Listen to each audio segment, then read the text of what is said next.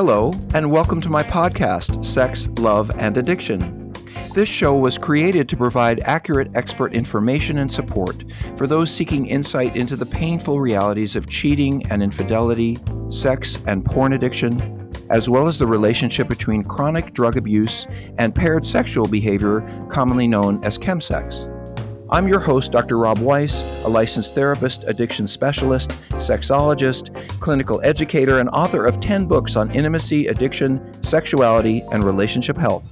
This podcast is a forum for discussing sex, love, and addiction in frank, fact-based, informative ways. My primary goal is to bring you clear advice, opinions, and feedback from some of the world's most renowned experts in human sexuality, trauma, addiction, mental health, and relationship intimacy. This show is sponsored by Seeking Integrity treatment programs, which are also dedicated to providing expert-focused, highly specialized residential treatment for men struggling with sex, porn, and related addictions. You can learn more about Seeking Integrity and my work there at www.seekingintegrity.com. Now let's get started. Hey everybody, I'm so glad you're here today. I am joined by my sidekick, Tammy Verhelst. Hey Tammy. Hi Rob. And Tammy, as you guys know, whenever you go to Sex and Relationship Healing, our website, or you sit down for a webinar that I'm doing on In the Rooms or Sex and Relationship Healing, Tammy's often going to be there helping answer questions, throw questions at me. And I can just say Tammy is an addiction expert who spent the last nearly 15 years working with Dr. Patrick Carnes and with myself and a number of experts in the field. And boy, does she know every resource, every recovery place. She just is a wealth of knowledge. And when you guys write us or you reach out to us, it's Tammy that you're going to hear. And so that's why I wanted to have her on as often as I can, because I want you to know who it is that you're talking to. If you have a question that's really private and you want a personal answer, whether you're looking for a therapist or a treatment center or a book or whatever it is, Tammy will guide you. So guess what? Tammy gets all of your questions. And as a result, and by the way, she turns to me the ones she doesn't have any answers for, but most of the time they're about, where do I go? How do I find this, et cetera. But you guys do ask a lot of questions that sometimes I think are good enough and important enough to be answered in this format so that many people can get the answer to some of the questions you're asking. So I asked Tammy to come up with her list of best and newest questions for the last few weeks. And I'm just going to sit and we're going to go through some of them and see if some of them aren't the ones, same things that you guys are looking to have answered for yourselves. So Tammy, you want to wind up those questions, Madam Sidekick? I will. I want to clarify, though, all of these have been generalized. So if you go, oh my goodness, I reached out and she's taken my question, that is partially true, but not really. This is a culmination of many questions. So you'll feel threads of it and hopefully it resonates and you're finding an answer, but it isn't your question specifically. Right. So let me just clarify that. So if someone writes us and says, my husband named Joe was sleeping with prostitutes in Illinois and we live in Evanston, I don't know what to do. That question is not going to get read to anybody. But the question might be something like, my spouse has been seeing prostitutes and lying to me about it. How would I handle it? Correct. So we are taking your questions and making them generalizable and useful for everybody. But know that we are going to absolutely protect your anonymity and your own experience. No one will know that it is you or anything to do with you if you've asked us a question, except you. So Tammy, what do you got for us today? There's a lot. Let's start with this one. Trying to figure out sexual preference. I and many sex addicts I know act out with the same sex. Some are straight, some are not. Some are openly gay. I would like to hear more about how to figure out sexual preference if you act out with the same sex. Well, Tammy, could you just ask the most difficult question first? I'd really appreciate that. That's my sarcasm, guys. If you ever want to know what Rob sounds like when he's being sarcastic, that's a very hard question because it's a very hard question because there are so many levels to it. For example, for the person who is married to a woman and acting out with men occasionally or regularly, sexually, he might be bisexual. He might truly have interest in both genders for sex, and he just doesn't want his spouse to know that he enjoys sex with a man at ever or occasionally, and so he's never told her that he has interest in both genders. It could be that he is truly a gay or homosexual man who loves you deeply as a female partner and is able to be sexual with you out of that love he has for you. But mainly and primarily his focus and interest is in men. And so he looks at male porn, he has sex with men outside your relationship, and he doesn't really have a lot of history of having sex with women other than you or other women he has deeply loved. Or he might be the guy who has a lot of sexual trauma and abuse. And maybe he acts out all over the place sexually, but one of the things he does is act out with men. And that, if you look at the movie Shame, for example, Michael Fassbender in that movie is clearly a heterosexual man, but he escalates into homosexual behavior because it's all he can find. He's a sex addict. It will do. And he just needs to get off because he's losing his mind in that moment in the movie. So, I don't think there is a definitive answer for you. And I feel badly about that because I know this is something that spouses want an answer to, but this is so much of a case by case situation. And, I have friends who've written about this, is my husband gay or straight and honestly, I don't think that's something you can learn from a book because who your husband or your spouse is, male or female, and their relationship to their orientation, what attracts them and where it comes from is so individual and specific to them that you really need to sit down with them in some kind of therapy setting and go through all of it if you expect to get a real answer. However, I will say this to you, to whoever asked this question or people who are asking this, whether your husband's having sex with men or women, he's lying to you, having sex outside your relationship. You don't know anything about it and you're finding out about it later. That is as deep of a problem as who he's having sex with is the manipulation, the lies, and the double life. Oh, and actually I'll say something else about that since you got me started. If a man came into me and said, I am married to a woman and I love her and I have sex with her and we have 2 children and I love them and I love my life, but I'm really only interested in men sexually. I never really have much of interest in sex with women, but I love my wife and I want to be sexual with her. I guess if I wasn't with her, I might be with men, but I'm with her. What do I do about it?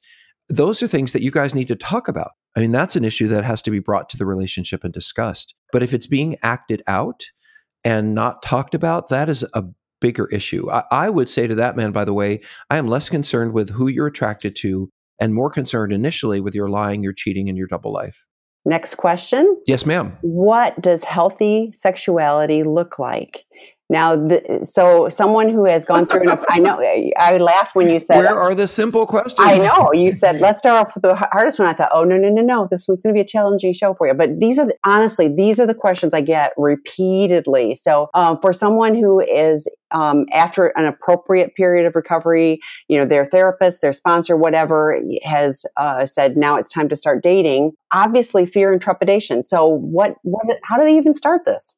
Well, first of all, do you know if this is a man or a woman? Because I think the issues are... This is a man. Okay, so healthy dating. First of all, for a sex addict, if you're just starting on the dating process, dating is something you do in a cold, brightly lit coffee shop where you and the other person have come together for an hour to meet and talk and then separate and leave separately in separate cars. If you're a sex addict, jumping into dating with romance and candles and wine and moonlight is a bad idea because we are not particularly good at discerning who's a good partner for us. We're not particularly good at discerning or learning fully about others immediately. It sometimes takes us longer. And we have a lot of dating experiences to catch up on if we've done a whole bunch of sexual acting out. So the first thing I would say to anyone who is starting out dating is lower your expectations of dating, have very clear boundaries around dating, especially related to sex. So you don't go off and have sex with someone just because you like them. I would suggest that you really know somebody at least a month or 2 before you are sexual with them. And sex means genitals. Sometimes people don't know, and sex addicts in particular, well, we had oral sex, but we didn't really have sex. No, you had sex. So if it isn't something, let me define sex for people who are newly dating, who are sex addicts. If it isn't something you do out in a public park where lots of kids are around playing, it's sex. Okay. So if it's other than kissing or holding hands, it's probably not something you should really be doing much in the first month of dating. But the bottom line is you have to slow down the process. Sex addicts want the immediate hit of validation, love, and I'm important, I'm special, and I feel better just because you want me. And that doesn't change because we move into dating relationships. It just means that we want the dating person to immediately validate love. And so I have seen people move from sex addiction to love addiction, where they'll go on a date and then they will absolutely obsess about that person and call that person. You have to understand dating is just dating. It's just casually getting to know somebody over time. And the romance for us is a bit of a warning sign that we need to keep our guard up and be really present, because while other people who are healthy get to fall into the arms of early romance and all of that, moonbeams, country music songs, all that stuff, we need to take it a lot more cautiously. We can't fall into anything. We have to get the support of other people. And that's the last thing I would say about someone who's dating in recovery, whether they're a man or a woman, is that after every date, I would want to have someone in my recovery program who I'm working with, who knows my stuff, to go over the date with and say, this is what happened, this is what I said, and this is what he or she said. And then, they get to decide, not you, whether it's a good idea to keep dating. Because if we were good at building intimacy and choosing partners, we would. We're not particularly good at it. We make a lot of mistakes because we get emotionally engaged and our intellect goes out the window. When you have other people around you who love you, who know your history, who know your stuff, and they won't let you get away with just diving into a relationship that's not good for you, then you're in better shape if you're trying to figure this stuff out by yourself. So now, how about a couple who has been together for a while, say 5 to 7 years, and one of them is an addict, male is an addict. They were not sexual much during his acting out period. Now he's in recovery, but fairly early recovery. And the spouse is looking to re-engage in sex and it's not happening. And the term sexual anorexia has been thrown around, but I kind of wondered if there isn't just fear of this. So let's talk about that. Such a great question, Tammy. And I really like talking about this question. And this speaks to, the way I interpret it is, what if you've been working on recovery really long and really hard and you're not acting out anymore? You've really got a good basis in recovery. Now you want to turn to your partner who has begun to trust and feel faith in you again and see about being sexual. And as a sex addict, you look at them and you say, well, I love them and I care about them. I'm so glad that we're coming back together, but sex doesn't even cross our minds often, because you have to understand that if you're a sex addict, and this is really important to think about, if you are an active sex addict or have been an active sex addict or even actively having affairs and lots of infidelities, or you've been actively looking at porn very regularly, you have become conditioned to a very high level of stimulation in order for you to become aroused sexually. That new woman, that cam girl, that porn object, that affair partner, that workout person who's now become your lover, those are all intensely exciting, powerfully, emotionally charged situations. And when you're with someone for 10 or 12 or 15 or 20 years, and you know every inch of their body and you know them really, really well, turning to them and seeing them in the same way that you might see porn or you might see an affair partner is not really how you're going to get aroused. And this is the problem for many sex addicts is we look at our partners of long-term partners and we say, well, I'm just not horny when I look at you. This is what we say to ourselves. And here's the thing, for a sex addict, male or female, to start to work their way into intimate sexuality, it involves, and I love this phrase a colleague of mine said once, he said, it involves having an attitude not of horniness, but of willingness. And I really like that, because if you're a sex addict and you expect the sex you're having with your wife or your husband or your long-term partner to be anything like the sex that you had out there when you were an active sex addict, you don't understand the process. That intensity-based, disconnected sex that you, or affairs or stuff that you had that was floating out there without a foundation, that will never feel anything like, nor should it feel anything like sex or attraction to your partner. So if I expect as a sex addict that I'm going to come home and look at my wife or husband or whatever of 10, 20 years and say, wow, you're really hot, I can't wait till we get in bed, like I did with a prostitute, that's not going to happen. And you know what? It's really best that it doesn't.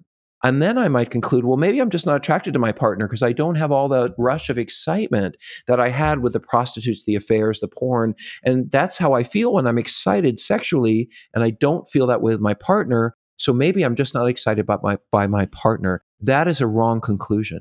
What it means is you're just used to super stimulation or being incredibly excited before you allow sex to start, rather than, I think what healthy people do is, I'm pretty sure about this, they come together at night and they're lying in bed and they're a long-term couple and they're sharing some jokes and they're talking, and then one kisses another and the other, and they kiss back, and then they're holding hands, and then they rub each other's back, and then maybe they get aroused, and then they have amazing sex that feels nothing like sex with someone out on the street or an affair partner, because it has so much more meaning. But the arousal will never come or will not come from, oh, this is a novel stimulation. It's not novel. It's someone you've been with for 15 years or 20 or whatever.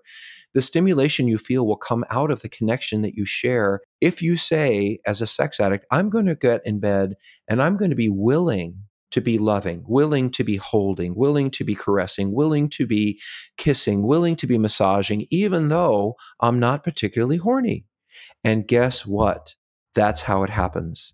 When your sexuality comes out of the connection with a person and not out of simply your visual or emotional excitement about being with them, that's actually what loving sexuality looks like. But those of us who've been having intensity-based sex for such a long time, or affair-based sex, or porn-based sex, simply don't get that excited about being with a partner that we've been with for 10 years, or for that matter, masturbation. And so we have to approach healthy sexuality with long-term commitment in mind from a different emotional place than we did in our addiction. And if we do that, if we are willing, some amazing things can happen. How's that for an answer? That's a great answer. What's the difference between a sex addict and a love addict? Sex addicts, in a very kind of emotionally primitive way, I'm just going to mean that means whatever it means to you, seek out body parts and think, if I can get that body part to be with me, then I'm important, special, and powerful. So if I see the butt on that woman, or the boobs on that woman, or the arms on that guy, or the smile that guy has, or whatever it is, and I think, boy, if I can get that person with that body and that to love me, to want me, to be with me, then I'm special, I'm important, and I'm powerful. So in that way, sex addicts objectify people's bodies, basically, and they say that object, that body, that butt, that hair, that will make me feel better, that will make me feel okay. And they consistently and persistently seek out sex simply to feel okay about themselves or better about themselves. So if you think about love addiction, Tammy, it's kind of like graduate school for sex addicts, meaning if I'm a love addict, I'm no longer objectifying that person's body parts, although I might find them attractive. I'm objectifying them as a whole person. I'm thinking about how good they make me feel, how important they make me feel, how special I think they are, and how good that makes me feel that special person, not that butt, those boobs, that's body parts, but that this person wants to love me. And I get all caught up in who I want them to be, who I think they are, not really seeing them clearly, kind of throwing Christmas lights and moonbeams over them. And then unfortunately for the love addict, when the person becomes real, which is what happens when you date someone for a year or so and the romance wears off and we get to know them as real people, unfortunately for love addicts, they're often attached to the wrong person. They've often chosen someone who isn't a good match for them, or they find themselves painfully chasing all the time, or constantly having to try to recreate the romance, or just simply being so disappointed that they say, screw this, and they move on to the next superficial romance. And that's simply because, well, there's two pieces to this. Love addicts will tend to romanticize and idealize that partner, not see them as who they really are. And then one of two things can actually happen at the end. One, they start to see them as a real person, and then they back away because they're not interested in a real person. Real people might hurt you. Real people might let you down. Real people might abandon you, and they want the fantasy. And so when that person starts to become real, once the romance wears off, they kind of run away. Other people will find themselves waking up in a relationship where they don't like the person. The person isn't good for them. It wasn't a good choice. And they'll stay trying to make it better, make it turn into the romance they once thought they had. And so I have two kind of love addicts. One who constantly gets into romantic intensity for 6 months, sort of serial monogamy, Tammy, if you will. Okay. And then, after 3 months or 6 months, they're bored. It isn't right. They say to themselves, this isn't the right person for me. And they move on. And they have a series of 6 month to a year relationships over and over and over again. Maybe 3 months, maybe 6 months, maybe a year. But they never really get to the meat of real intimacy. And then you have the other kind of love addict who chooses the wrong person and chases that same person forever, rather than seeing them for who they really are and moving on. That's very helpful. Hey there. I sure hope you're enjoying this Sex, Love, and Addiction podcast. Before we continue, I'd like to remind you that if you or someone you know or love needs treatment for sex addiction, porn addiction, or co-occurring drug problems, Seeking Integrity can help. For more information, please visit our website at www.seekingintegrity.com. That's seekingintegrity.com. Or call us at 747-234-4325.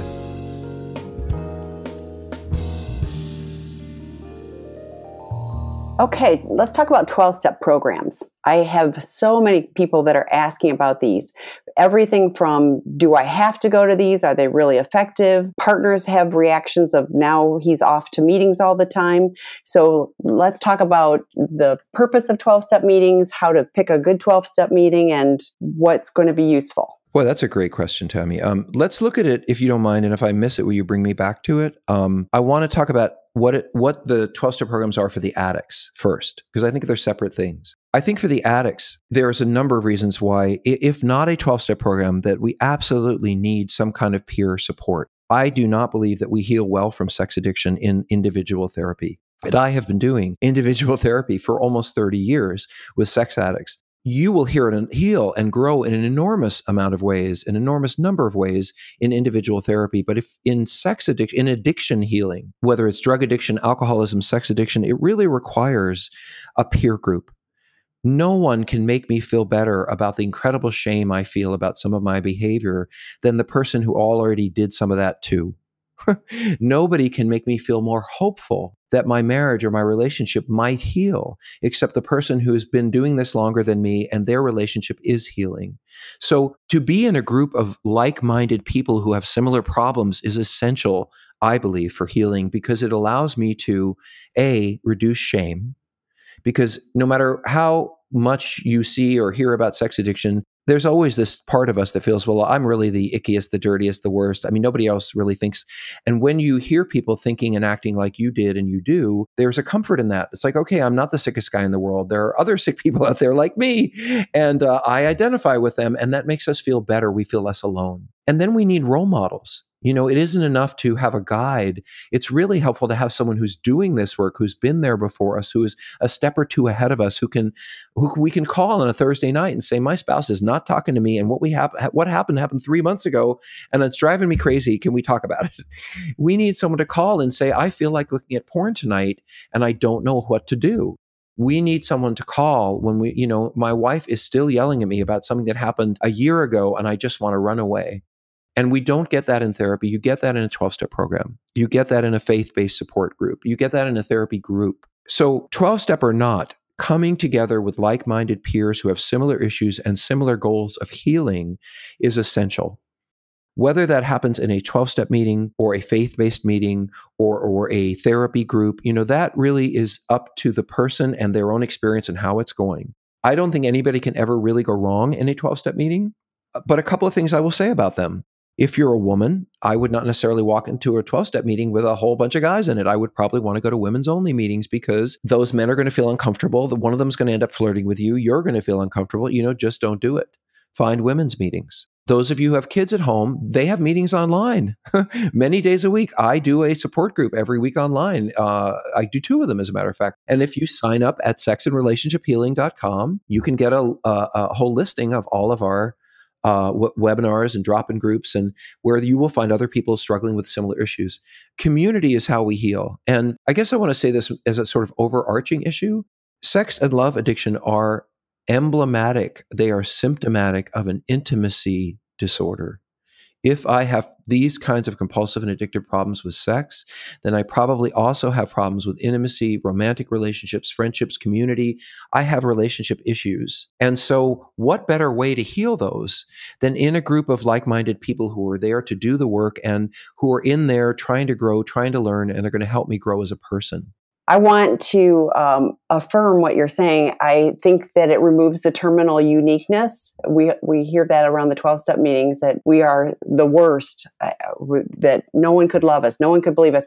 And having a therapist or somebody else say that you're fine is not really super helpful, because they don't really know me. Where somebody else in a 12-step meeting, they've been there, done that, sometimes deeper, worse. So it's all very normalizing, so to speak. So removing the shame. So there's been multiple questions about boundaries. How do you establish boundaries? Like, if you're a partner, what does establishing boundaries look like for you?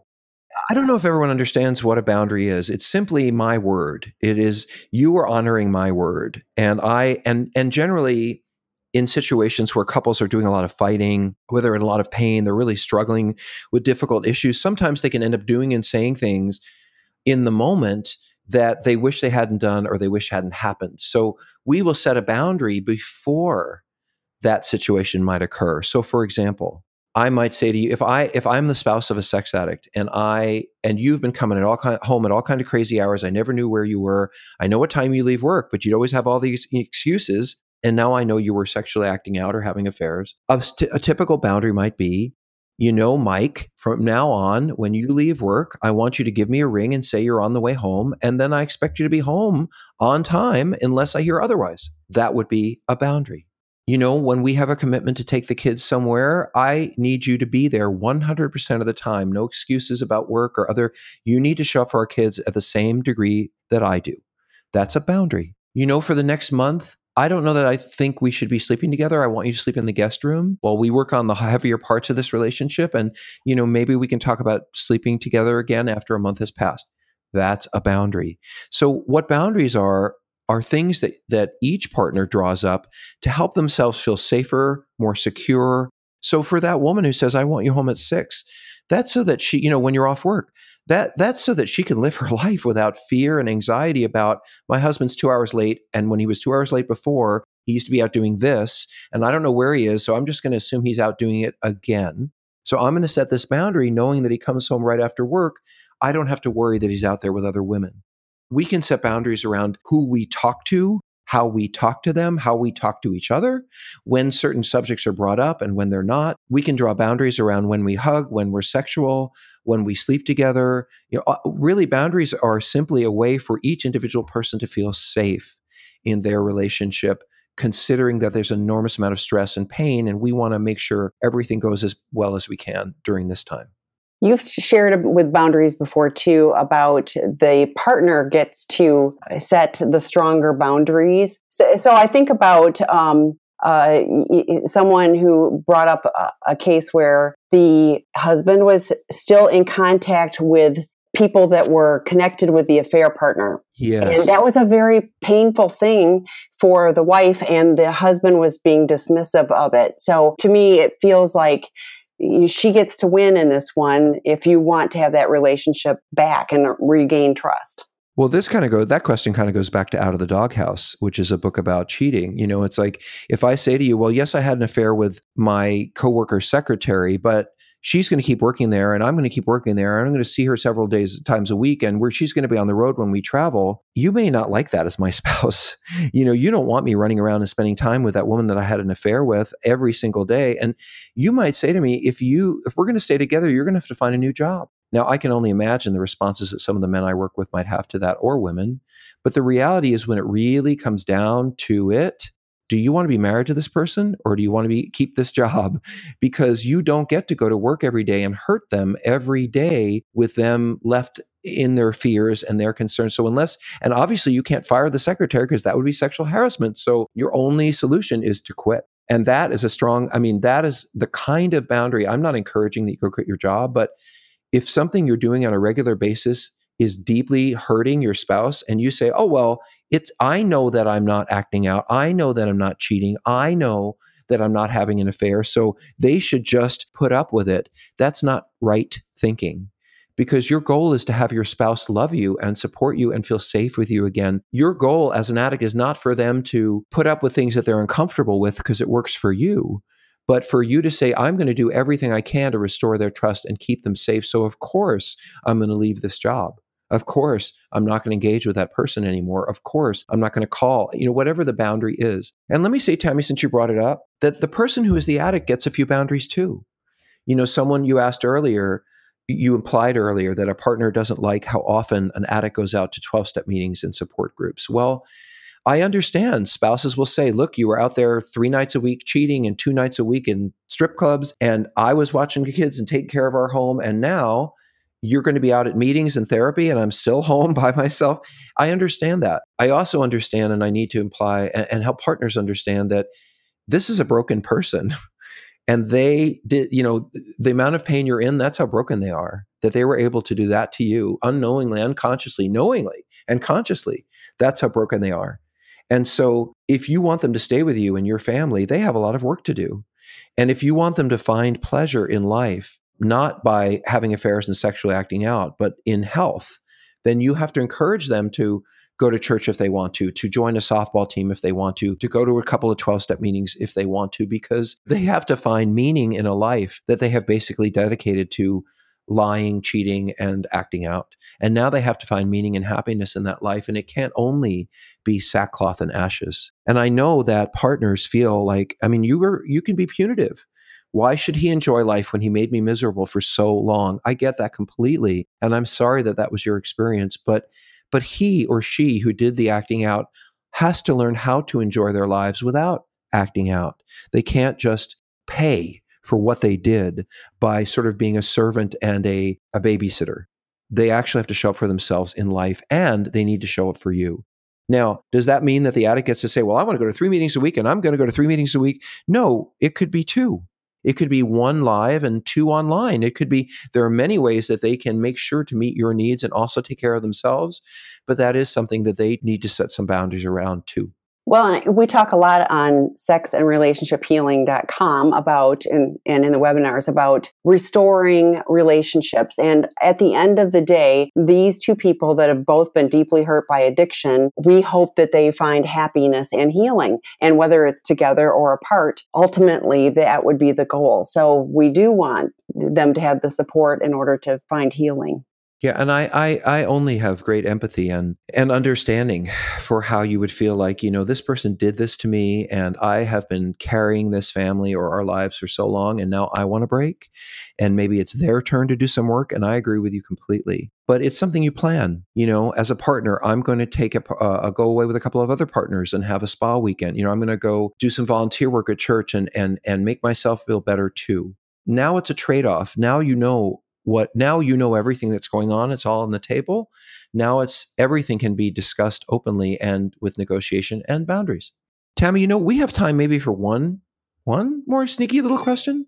Have you got anything in that question bucket of yours that just is dying to be asked? Well, this is a little off the topics that we've been talking about, but I do get the question, what is edging? Okay. Well, edging is masturbation for short or long periods of time where you don't allow yourself to orgasm. So this is very popular among young men who look at a lot of porn. They realize if they have an orgasm that, they're not going to be interested in the porn for a while. Again, they're going to have to, go through their refractory period. And, so if they allow themselves to come close to orgasm and not actually have an orgasm, then they can sit and look at the porn or be in the sexual situation much longer without it ending. And they can have sort of a series. It's sort of like almost being in multiple orgasm kind of thing, but not really. It's to make the experience go longer. I was just going to say, and why would they do that? And you answered it. So thank you. Well, what addict doesn't want to stay in what drunk doesn't want to stay drunk? What person has an eating disorder doesn't want to make sure their freezer is full of Haagen-Dazs, and what sex addict doesn't want that good feeling to just go on and on and on? Exactly. Oh, well, I guess we've run out of time. I think we have. Tammy, I just so appreciate working with you. And guys, I want you to know that Tammy is, as I said, the person who receives your calls, your letters, your emails. And that's why we do this together, because I want there to be no mystery. Obviously, I don't read the hundreds of letters and emails that you guys send because I can't. And Tammy, you could say this for yourself, but I'll say it for you. If she ever has a question about an emotional issue, a psychological issue, any of that stuff, we talk about it, or our team talks about it. You don't just get a pat answer. But if you just need a book or a website or some information, you're certain to get that and get it really quickly. Well, and I want to clarify with that even. I try to pay attention to what is being asked. So it isn't that we have just one pat answer and it's, everybody gets the same answer. You do get resources like Sex and Relationship Healing and the podcast, et cetera. But for treatment providers, I really do try to understand what it is that's needed for that particular person. And understand, guys, we're not offering therapy at Sex and Relationship Healing or doing any of that online. We're just simply offering you everything for free. Podcasts, blogs, drop-in groups, support, all of it. And it's our belief that that's how we will do well, is by serving you. So thank you, Tammy, for being here. And thank you all. We look forward to the next podcast. Thanks, Rob. Hi, this is Dr. Rob again. Thank you for joining us today. If this show has inspired you to seek further information for yourself or someone you love, I encourage you to visit our treatment center website, which is www.seekingintegrity.com. There you'll find some useful information about the residential treatment we provide, which I think is some of the best, most useful short-term effective intensive care you can find for sexual addiction and compulsivity, as well as combined drug, sex, or chemsex problems. On seekingintegrity.com, you can find some useful advice and direction for healing. And don't forget, if you want to write me about this podcast or reach any of my guests, please write me at rob@seekingintegrity.com. I really look forward to our next time together. Take good care.